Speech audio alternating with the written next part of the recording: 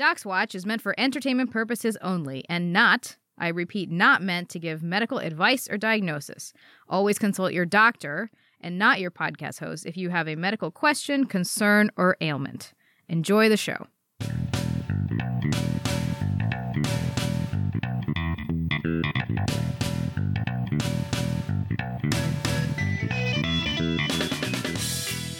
Hello, welcome to Docs Watch, the show where real doctors tell you what's real, what's not, and what's maybe possible in your favorite movies and TV shows. I'm Dr. Jen. And I'm Dr. Deepa. And today's episode's a little bit special because after many, many weeks of trying, we finally got someone to do outdoor leaf blowing while we were doing our episode. So look out for that right at the beginning. Yeah, shout out to my neighbor for his timely yard maintenance. I mean, I appreciate that he is trying to maintain his yard. I don't appreciate it in the middle of the day. It was just an unfortunate coincidence.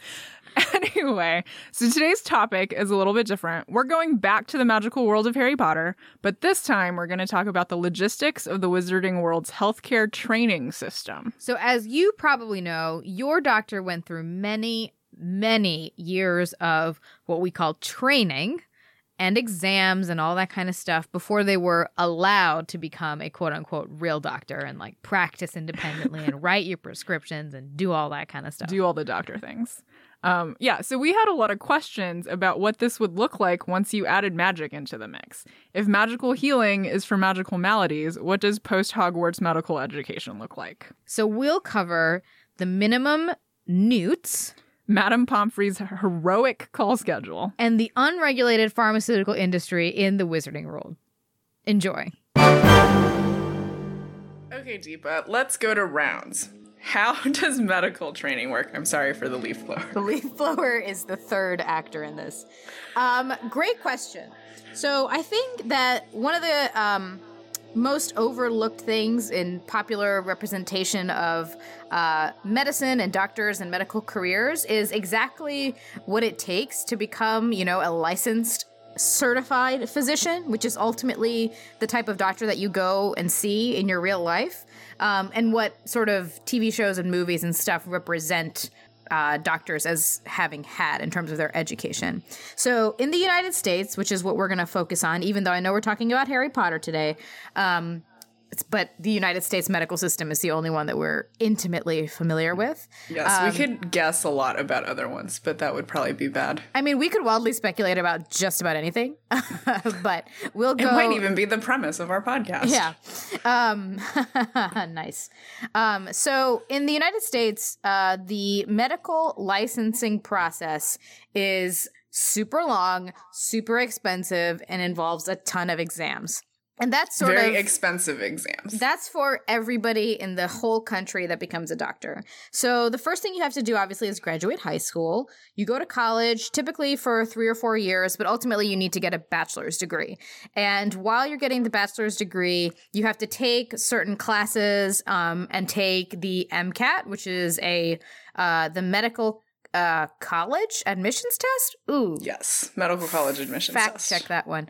I'm like 90% sure that's true. Yeah. And so you take that exam, which has changed a bunch since when we took it.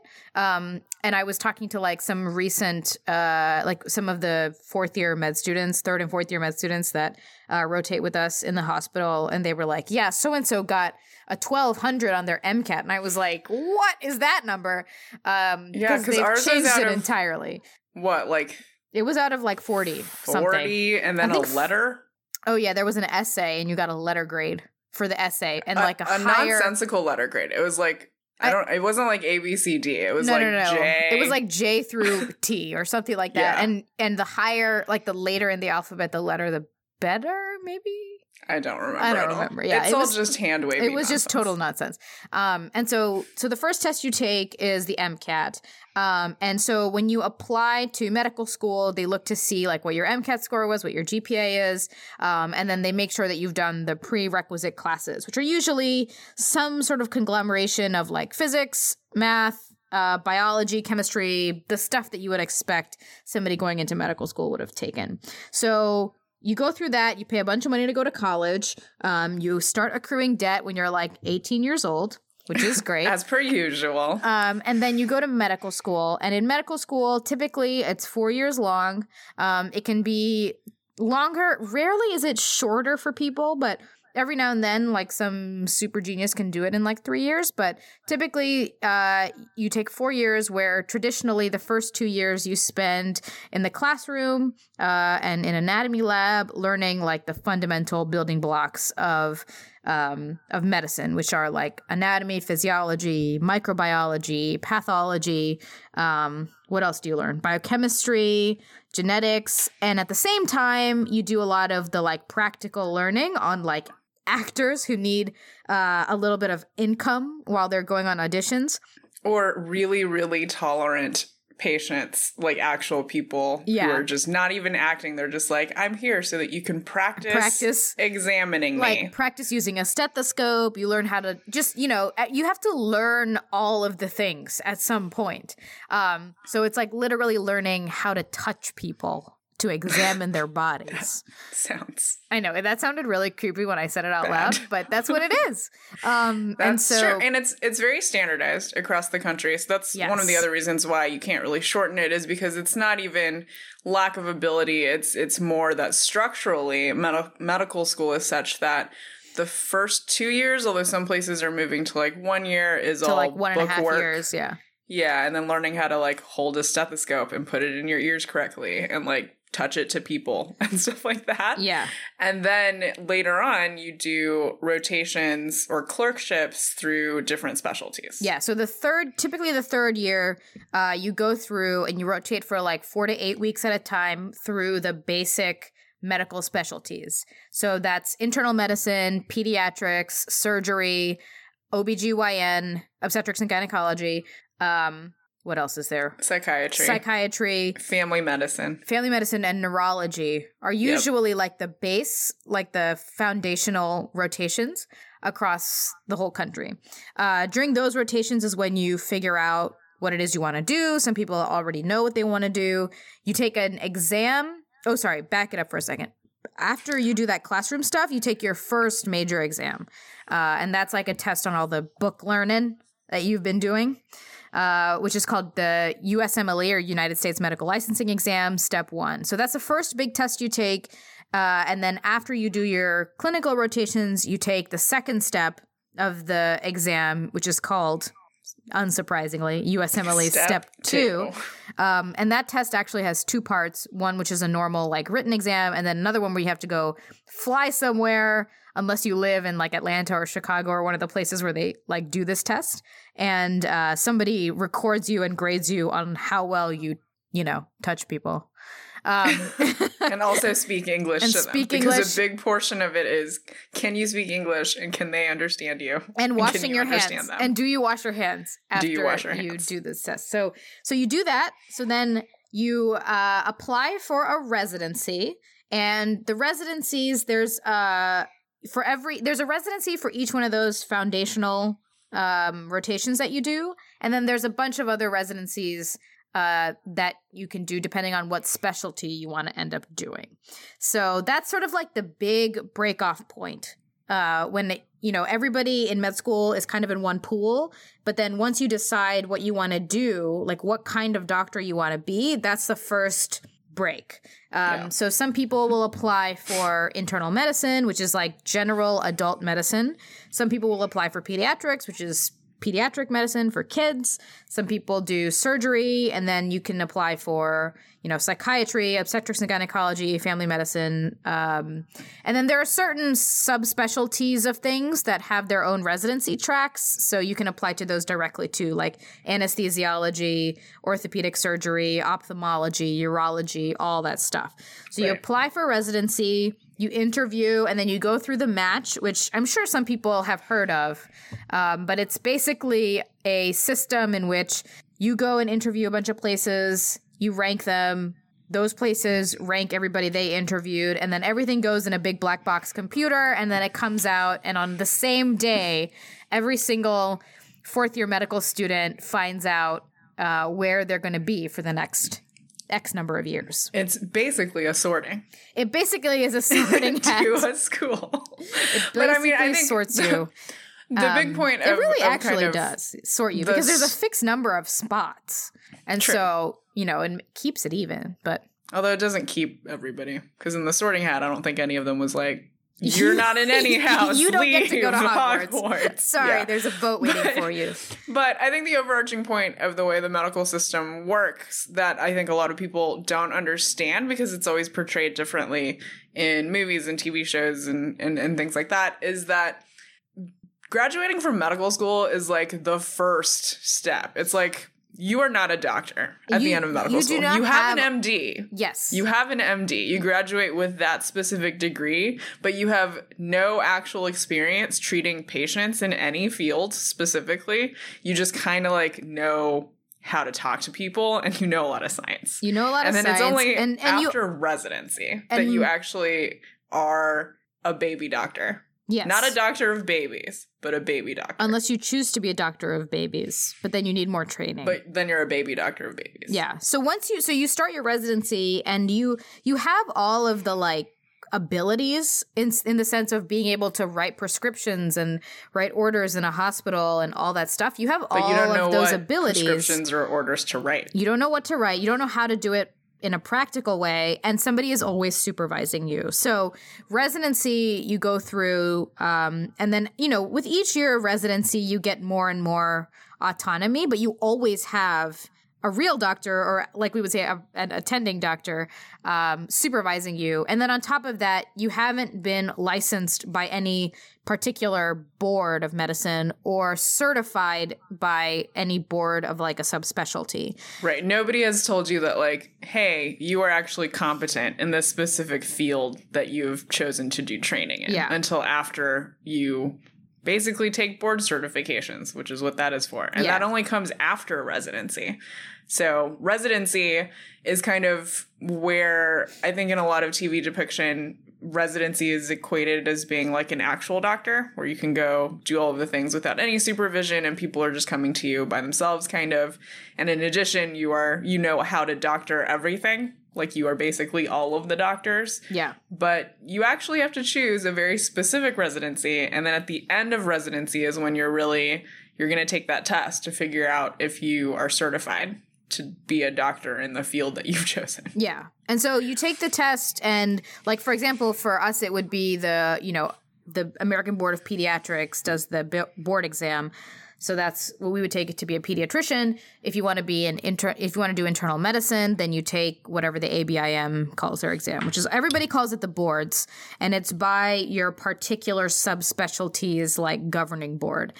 Then if you want to subspecialize beyond that, so if you want to be a gastroenterologist or you want to be a cardiologist or you want to do ICU medicine, or if you're like an orthopedic surgeon and you want to specialize in hand or sports, or if you did OBGYN and you want to specialize in maternal fetal medicine or reproductive endocrinology, those are all additional years of training. So depending on what the application process is like, it might be another match. It might be a apply and we'll interview you and offer you a position, whatever, but it's additional years of training. And then at the end of which there might be additional board exams for you to be certified in that. So your training after medical school can be anywhere from like 3 years if you do family medicine or general pediatrics, general internal medicine, psychiatry, to up to maybe, 7, 8, 9 years. So it's a wide range. And the main thing is just because you went to medical school doesn't mean you know everything there is to know about medicine. That is impossible.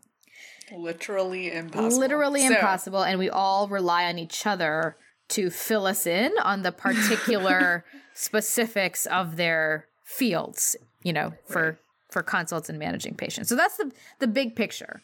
In terms of what it takes to be a doctor. And then even once you're done with all of that and you're a junior attending, there's still a ton to learn.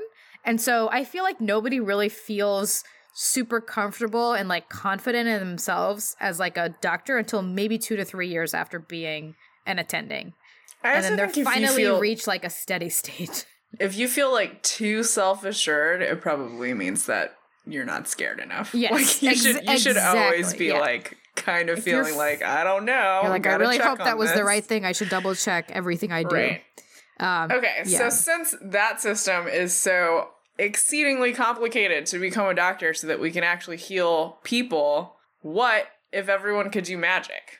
I mean, if everybody could do magic, that would be excellent. How would that work? Well, we talked about this, right? Because we talked about how J.K. Rowling had talked about how in Harry Potter, the idea that you have magic means that all of these little common colds and maladies are basically just dealt with. So you don't need, somebody to prescribe you medication for the flu if you got the flu, or like a bacterial infection or something like that if you got it. And that most of the people doing quote unquote medicine in Harry Potter are dealing with magical things. So the other thing that we thought about was the fact that there doesn't seem to be any education after Hogwarts. Right.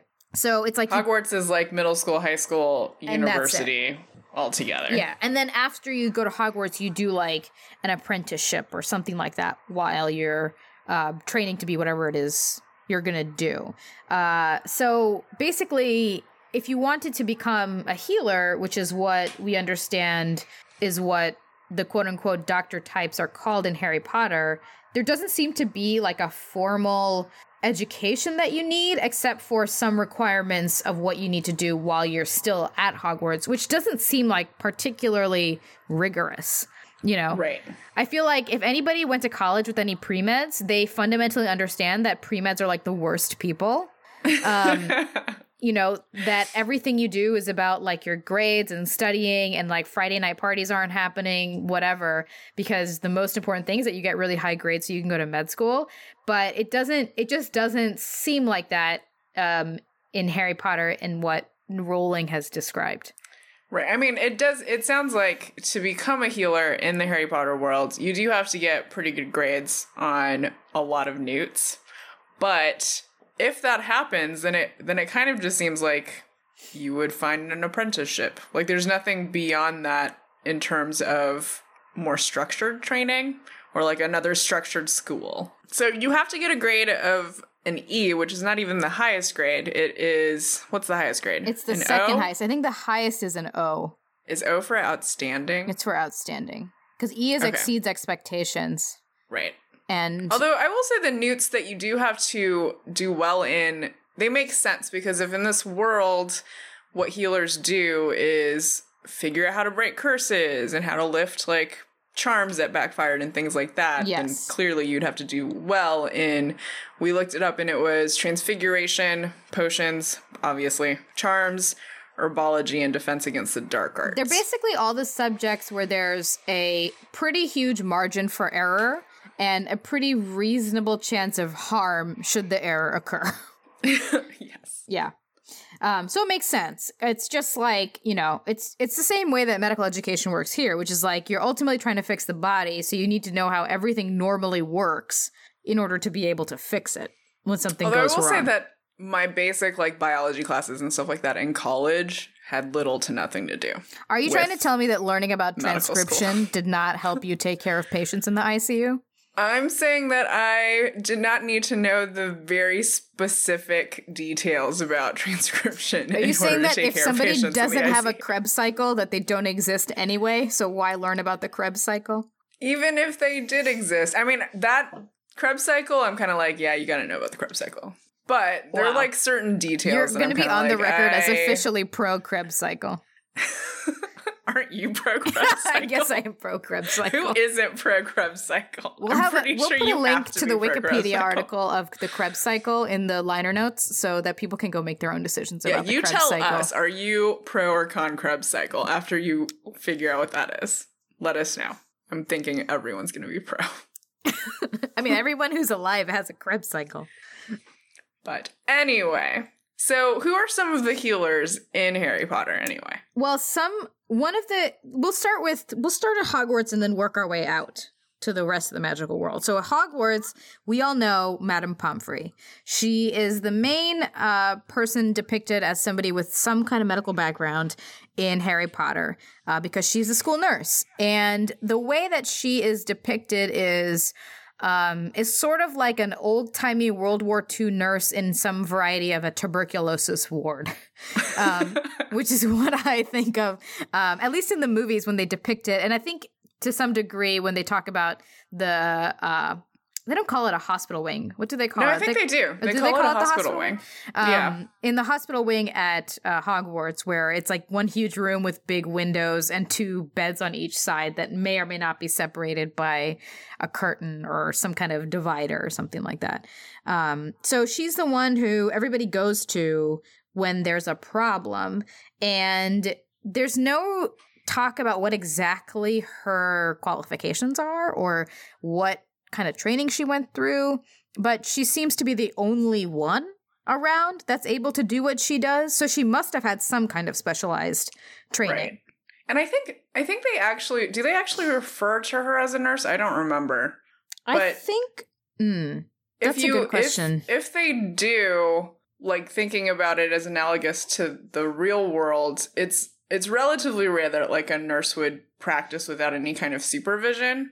So we're thinking she would have to have some kind of advanced training and be at least like a nurse practitioner or something like that who can practice without supervision, or because she's just by herself. Yeah, or at least practice to the entirety of Hogwarts. At least practice to the degree that she practices. Yeah, because she does treatments. You know, she does treatments while she's there. She's managing a bunch of different potions and medications and charms and stuff to fix the students. Yeah, they're not like low level, at least to me, I guess. I obviously have not attended Hogwarts, but they don't seem like low level issues. Yeah, like crushing all the bones in your arm is not a low level issue. Or taking care of someone who's been petrified. I feel like right? I was like, in retrospect, I'm like, that's a pretty serious illness. Like, maybe you should have called someone about that, or at least gotten backup. I don't know. And I don't recall that she sent anyone to St. Mungo's. Right? I don't recall that either. I think she took care of everybody in the hospital. Yeah. It seems like a lot of her treatments, though, like, there's one line of acute things that she does, like fix boneless arms and all that kind of stuff. But then a lot of her treatments are kind of like, oh, it's just going to take some time. Right? Doesn't Hermione go to Madame Pomfrey after she has that mishap with the polyjuice potion and she, like, turns into a half cat? Oh, yeah. And she basically just goes and, like, sits there for, like, a couple of days until it, like, the cat washes out of her. Which, to be fair, in real life, frequently, it just takes time for people to heal. That's true. That's why sometimes when you go to the doctor and they're just kind of like, sorry, it's going to be like a week until you feel better. It's not because we're secretly hoarding medicines that we don't want to share with you. It's literally because it sometimes just takes some time for you to get better. I wish we had an antidote for everything, but most of the time is the best medicine. So at least she's there to, like, observe. So it is like an OBS unit as much as it is that's a good point. An urgent care facility. Not that anybody is certifying any of these things in this world, as far as we can tell. Which was my consternation. I was like, there are no boards. There's no graduate medical education office. Yeah. Like, who's the, like, hospital board or the hospital regulation body that's overseeing St. Mungo's Hospital? Like, there's not even a Ministry of Health. That's a good point. Right? Although the Ministry of Magic, that is just so general, considering this is healing magic, that there must be subcommittees. There must be at least one subcommittee. It doesn't seem like it, right? Because in the ministry building, it's just like a door that leads to the ministry. It's just the one door. There's just for the minister. For the minister. Are there any doors actually? It's Floo powder to get in. No, there's a lot of Floo. There's a lot of and then there's fireplaces. Elevators and fireplaces. Yeah, and then presumably doors in other places that were irrelevant to Harry at the time. Right. It's all from his point of view. He doesn't care about all of that other stuff. Yeah, he is an unreliable narrator. Yes. So we don't really know about Madame Pomfrey. And the other thing is, like, you know, there's certain things that we have to do, like CME, like you have to continuing medical education to stay There are a lot of acronyms in medicine, in case you haven't noticed. It's like alphabet soup. Yeah, to stay up to date with the latest medicines and studies and research and all this kind of stuff. And so, you know, Madame Pomfrey's never, like, out for a conference, right? That's true. How does she even take vacation? Like, can she? Does anybody at Hogwarts? I guess she can go over, like, the holidays. Oh, that's true. You know, because that's a good point. Because they're in Europe, so they take, like, 2 months of holiday at a time. Yeah, but sometimes, well, like, over the summer break, because I'm thinking over winter break, like, some of the students who didn't have homes to go to, like Harry, stayed. That's true. Right? So she must be there. She would have to be there, or else they would have no medical staff. There's like a serious labor issue with Madame Pomfrey, right? Because if she's the only one, then that means she's basically taking call constantly. Yeah, she would have to be on call. At all hours of the day. Oh my God, that sounds really stressful. Oh, that doesn't. There should be at least one other person. She needs one backup person. She does need a backup call, because what if she gets sick? You know what I mean? You have all these amateur wizards. All these amateur wizards around with wands that they can just use willy-nilly. There's no way she's never been caught in the crossfire. There's no way. I want someone to write me some fanfic about what would happen if Madame Pomfrey got sick. People should appreciate Madame Pomfrey more. They really should. I mean, she's taking 24/7 call. She's the only one there. She never sends anybody to an outside hospital. You know what I mean? Like she's like, I will deal with this problem. And as far as we can tell, at least from the text, there are no other hospitals besides St. Mungo's. Like, there's St. Mungo's Hospital, and then there's the hospital wing of Hogwarts. Yeah. For basically the UK. Everything. For all of the United Kingdom. That's true. I mean, not that Harry would have been going to a lot of, minute clinics in Godric's Hollow or something like that. But it's something to think about, So we have Madame Pomfrey. And then you mentioned St. Mungo's, which you mentioned a couple of times. And that seems to be the only other, major medical facility. Institution. Yeah, institution. So it seems like, that St. Mungo's is a teaching hospital, because in the text there is reference to seeing, a nameplate of some variety of attending type healer with a trainee, with an apprentice. So that's probably where healers go to learn. There's no indication of how long or what exactly it is they need to study or what kind of tests and stuff they need to take, but we wouldn't necessarily know that either, since Harry is not specifically interested in that. Right. If our character perspective was a different character, maybe we would know more, but we don't really know. And also we know that St. Mungo's hands out pamphlets at career day. So they have to recruit just in the same way that the ministry would recruit, or other, businesses and stuff would recruit. So they still want people to become healers, and it's still an apprentice model, which is essentially what it is in the United States. You're basically an apprentice until you take a board exam and officially declare yourself to be what I call a real doctor. Right. There's just more official institutions that have to give you that certification, as opposed to the master and apprentice thing where your master eventually is like, you're good now. Yeah. Go do it yourself. Deciding that you're done, basically. Right. So that's what we have there. And then there's a lot of different types of medicine things. I mean, despite all of this, there's a lot of different medicine that's in Harry Potter. Right. People have potions, they do charms, there's all sorts of stuff. And we were sort of interested in the infrastructure of that, kind of knowing how the infrastructure of that works here. One thing we didn't look into. No, go ahead. Yeah, one thing we didn't really talk about was nothing seems to cost money. And I wonder if that's just because the base, the frame of reference is the NHS. Because JK, I didn't even think about that. Because J.K. Rowling is obviously from England, and they have had the NHS since World War II. And when you have that type of health system, you don't think about the cost as much. Whereas, if the same story were to have been written here and somebody had to go to St. Mungo's, you could easily write fanfic about how their family is going bankrupt because they can't afford to have their two people in St. Mungo's for months. That would be a boring and depressing book. Listen, where the rest of the book is just them fighting the insurance companies. This is the type of fanfic I'm looking for. Okay? Really procedural, administrative nonsense. I think one of the biggest questions I had in terms of medicine infrastructure in Harry Potter is about pharmaceutical companies. Yes. And if they exist. Because if you have potions, which ostensibly can be made by anybody, right? With the right ingredients. I mean, the potions textbook is functionally a list of ingredients and how you have to mix them together. And granted, there are certain people that will be a little bit better at that and have kind of a predisposition to do that than others. But in theory, like all magic, if you practice it, then you can do it, right? Then why would you need anyone to actually manufacture potions? And this came up specifically because, and Deepa can attest that I texted her and I was like, can you explain this, please? With Skele-Gro, which is used to grow back Harry's arm bones by Madame Pomfrey. Harry's boneless arm is like the nidus for a lot of questions that we had. His noodle arm is where a lot of this originated.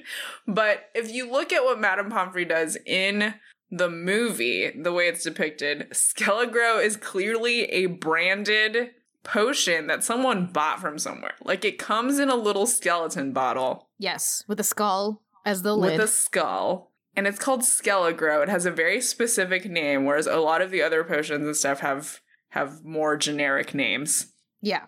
And so I think that this Skele-Gro is being sold by somebody. But and if that's the case, why? It seems like it's over. Right. Like, what's... So this is what I was thinking about, was that there's all these potions that are in the book, right? They're in textbooks and things like that. But some wizards do have a notion of like intellectual property, and probably this Rubens Winicus came up with the Skele-Gro formula, and instead of the like, I don't want to use the word socialist, instead of the like academic, look what I discovered, I'm going to publish this in some way, he said, I see an opportunity here. And he started the Wizarding World's first and only pharmaceutical company. You put it in my brain now because you're saying that he was being capitalistic about it. He is. I think so. You know? Yeah. Because it's so interesting, right? Because so many this is a totally separate conversation, but there's not a ton of, there's only a few flashes of like entrepreneurial spirit in Harry Potter. And most of the things, like most of the problems are dealt with by like the government. That's a good and you point. Like, but there are all these, obviously there's stores and shops, but there's no like big scale corporations or big pharmaceutical companies or anything like that. So probably Rubens Winicus and Company exist to make Skele-Gro. Incorporated exists to make Skele-Gro. And that might be their only product. You know what I mean? And if that's the case, like, can you file patents? You must be able to. For a potion formula? Because otherwise, presumably, you could just mix it yourself if you knew. But maybe that's the thing. Like, maybe Rubens Winicus is similarly, because people talk about like Snape as being like a very good like potion master and Potioneer. Understanding how to make potions and all that stuff. Yeah. So maybe Rubens Winicus is similar to him and is creative and figured it out. But then it gets into this thing about like, is there any kind of regulation of this? Because obviously in the United States, if you want to make drugs and sell them, they have to go through testing and they have to be approved by the FDA and, you know. Right. And then also like how did he even come up with this? Probably by accident. Probably by accident, but in one context. Like, how would you come up with a potion and then be like, oh, wait, this potion grows bones? Like, I don't... Maybe he was trying to do something else and it accidentally grows bones. Like how we figured out bones? Like how we figured out what Viagra is. That's a good point. Although, how did you... So, like, with Skele-Gro, would you grow extra bones if you didn't need to take it? If you already had enough bones, would you grow more bones? Probably. I have a lot of questions about Skele-Gro. Your existing bones might become more ossified and then be less spongy. So maybe, but as far as we can tell, they don't do x-rays and stuff, so how would they know that? Nobody would know. Maybe you just, you know how people say like, oh, I'm big boned? Maybe they were all just results of these early Skele-Gro experiments. Rubens Winicus and all of his friends just got big frames, and they were like, we don't know what happened, we think it was this potion. So now we're going to sell it. Now we're going to sell it. He was like, bottle it, print it, sell it. Oh, man. And then is this like a Coca-Cola situation? Like when Rubens Winicus, who's presumably died already and has passed this recipe on to whoever inherited his company, what if it's lost and then nobody can Skele-Gro ever again? Then everybody will just be boneless.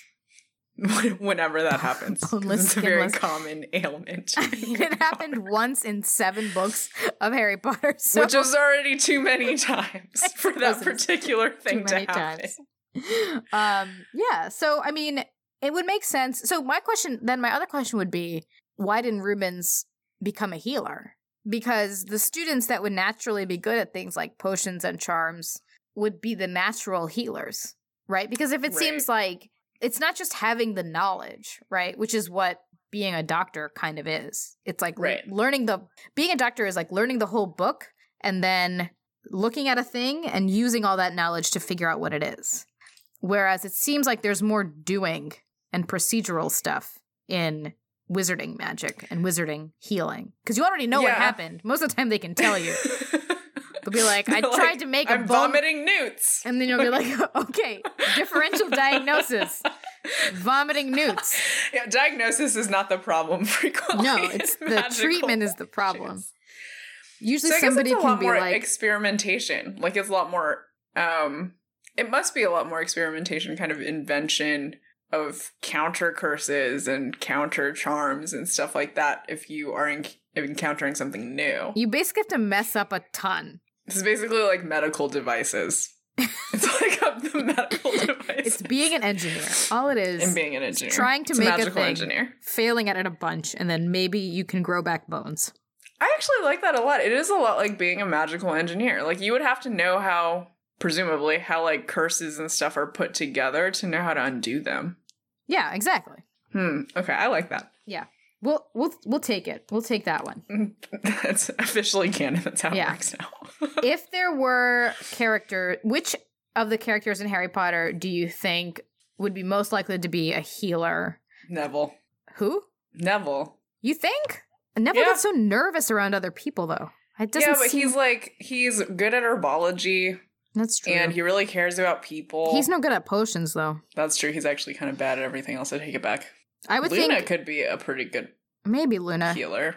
I was thinking one of the Patil sisters, but that's just because they're Indian. Is that bad? Women after your own heart. They are. I don't know, actually, because they would have everybody went and wanted to be like Aurors and stuff. It's one of these it's one of these like side characters, like second tier Slytherins that were like really good at potions. Probably one of them. Yeah, I mean, it would have to be someone. I think Luna would be good at like out of the box thinking, which seems like it would be important for this. Yeah, and she has a lot of compassion. Yeah, she does, and she's really smart. Like she's from Ravenclaw. That's true. She would have the book smarts, and she thinks out of the box because she's loony Luna. We just have to rein her crazy in a little bit, and we can make her into a good healer. Yeah. Or not. Like, once she's after her apprenticeship. That's true. She can just kind of be crazy. Who she is. And just figure stuff out, you know? That's true. Truth. All right. So, I think we have exhausted the topic of healers, graduate medical education, or lack thereof in Harry Potter. Uh-huh. So, shall we go to our resident lounge? Let's do. Put our feet up. Play some Smash Brothers. Play some Smash Bros. Answer phone calls. So there are a couple of things in Harry Potter that they talk about, and they're actually real things. And one of the ones that comes to mind first are Bezoars, which is a top 5 favorite word to say for me. Bezoar. Has a lot of satisfying sounds in it. Mostly the Z. I tried to suggest to a friend of mine in med school that was having a baby that she should name her baby Bezoar. She Did said, they reject your suggestion? She said, thank you for the suggestion. I'll take that into consideration. Yeah. So what is a Bezoar? So a Bezoar is basically a general term for a mass of something that accumulates and then gets stuck somewhere in your GI system. And your GI system includes your stomach, your small intestine, your large intestine. I think it can be made of like a lot of different things, but one of the things that I always remember, because it was one of the first Bezoars I learned about, is called a trichobezoar, which is made out of hair. And it's specifically when people have like trichotillomania and like hair pulling and hair eating kind of compulsions, all of that hair can become a giant mass that gets stuck somewhere in your GI system, and then surgeons have to go in and get it out. And that is fish it out. Something that we learned about, I think, early in med school, and I was just like, that is real weird. It's one of those things that you learn about, and then you go to your first like college friend reunion, and you're like, guys, med school is amazing. Let me tell you about Bezoars. And then no one wants to talk to you ever again. But Bezoars, yeah, like you said, they can be a lot of things. There are certain types of medications that if you take a bunch of them, of pills of a certain variety at a time, they can cause a Bezoar. Like, I think if you take a lot of calcium pills or iron pills and stuff like that, those can kind of congeal together and make a Bezoar. Certain animals actually intentionally have Bezoars. And so I think it's goats. I think a lot of hooved animals, like oxen, sometimes do, and sometimes horses will just intentionally eat rocks. Intentionally eat rocks, and it helps digesting the thing that they actually eat for nutrition, which is like grasses. And so it's not unreasonable to think like back in the day when you killed a goat and cut it open to prepare it or whatever, you saw all these rocks. You had a bunch of rocks. You were like, they must be magic. They must have magical properties. Because why else would they be in Why there? else would something that's not in my belly be in another thing's belly? So they cause a lot of problems for people because they could just cause blockages in your intestines, and whenever that happens, I mean, that blockage has to be removed or else you could die. Yeah. Essentially. So you can get a bowel obstruction, and if you get a small bowel obstruction, then nothing can go in, and so your intestines before that point will get progressively bigger and bigger, and then you just are risking it perforating, which means like breaking open, and that can cause huge, horrible infections. Right. I learned that one of the weirdest things that I learned about that can cause, well, it's not the weirdest, because a lot of really weird things can cause Bezoars, but one of the most unexpected things I learned that can cause Bezoars are unripened persimmons.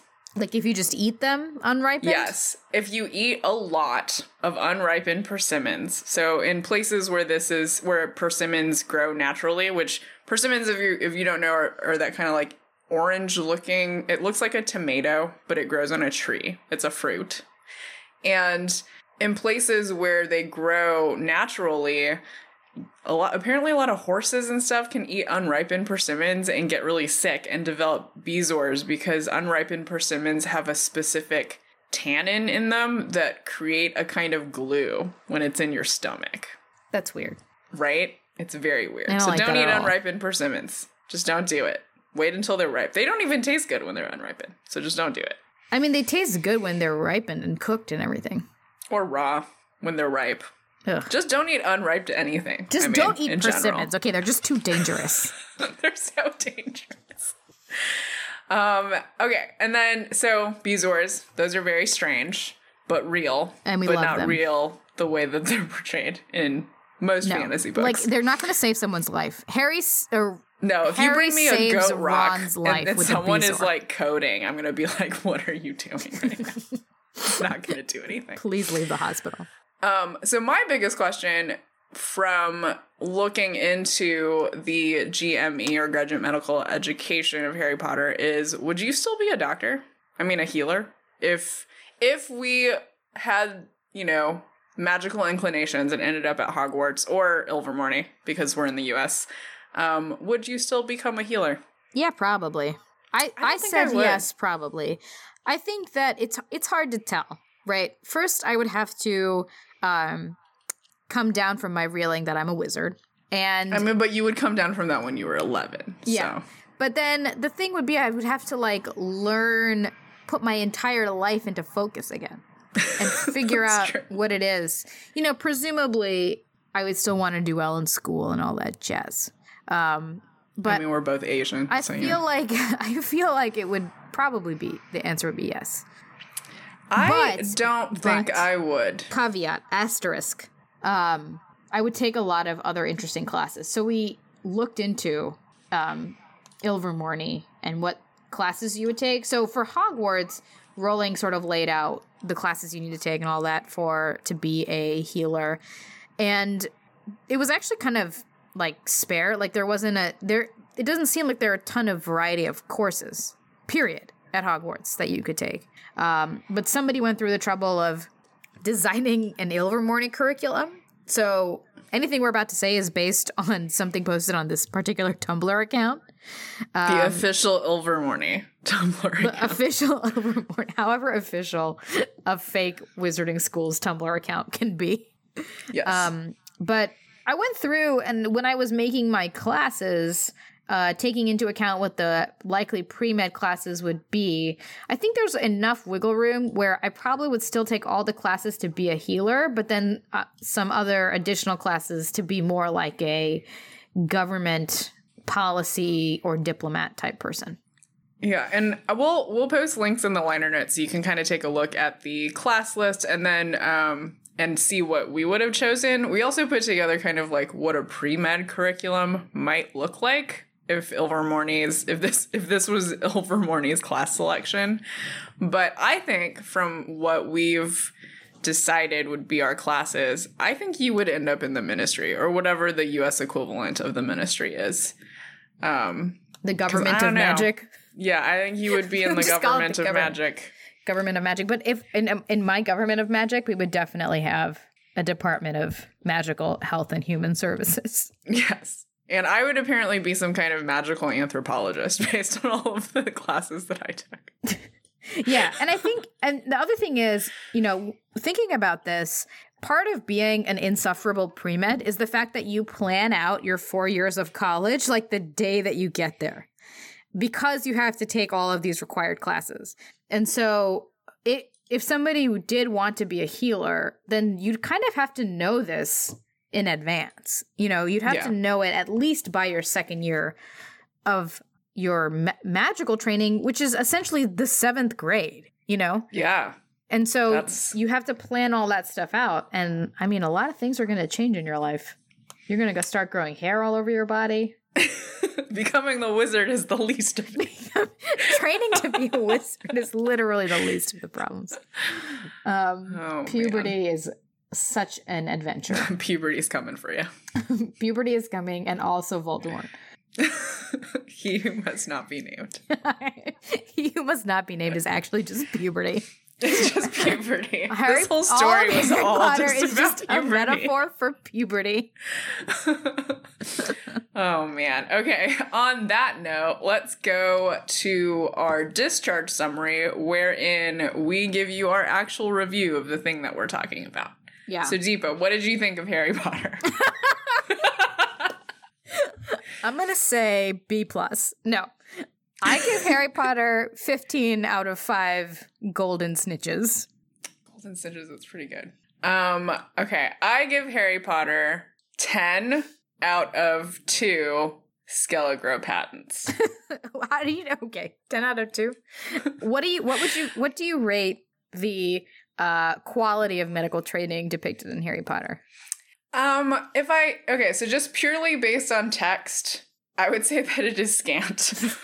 It is not great. It is scant on a scale of 0 to 5. It is scant. But I think that Rowling's, the paratext stuff, so like Rowling has commented on it, because again, Harry Potter's written from the point of view of Harry, who is an unreliable narrator and doesn't pay attention necessarily to like the structural elements of the wizarding world because he doesn't necessarily care about them. And is going through puberty, aka Voldemort. Right, and is going through Voldemort. But Rowling has commented on it, and I think her idea that the wizarding healing would specifically be about like magical maladies, so like breaking magical issues like curses and stuff like that, is really interesting. So I think that's actually pretty well thought out and is pretty consistent actually in the book. I have questions about other stuff. Yeah, she at least takes the time to acknowledge that horrible things happen and somebody else has to deal with them. Yes. Like if you fall off your broom from a great height, something will happen to you. Something still happens. We will discuss this more in detail in a later episode. Yes, there are more Harry Potter episodes coming because we both love Harry Potter. A lot. Jinx. A lot. You owe me a Coke. Oh, gosh. Did you know that Coke can be used to dissolve Bezoars made from unripened persimmons? Stop. Specifically Coca-Cola. If you ate unripened persimmons and chased it with a Coca-Cola, you might be okay. Are you safe? Possibly. I mean, don't do this. I mean, what in your life got you there? I don't know. That you're eating. I don't know why you would have both of those things at the same time, but I mean, if you're gonna eat an unripened persimmon, maybe drink a Coke. Hashtag this is not an ad. Right. And on that note, thanks for listening, guys. See you next time. Thanks for listening to DocsWatch. You can subscribe to our medical ramblings on Apple Podcasts, Spotify, or wherever you get your podcasts. Find us on Twitter at DocsWatchPod or visit us at DocsWatchPod.com.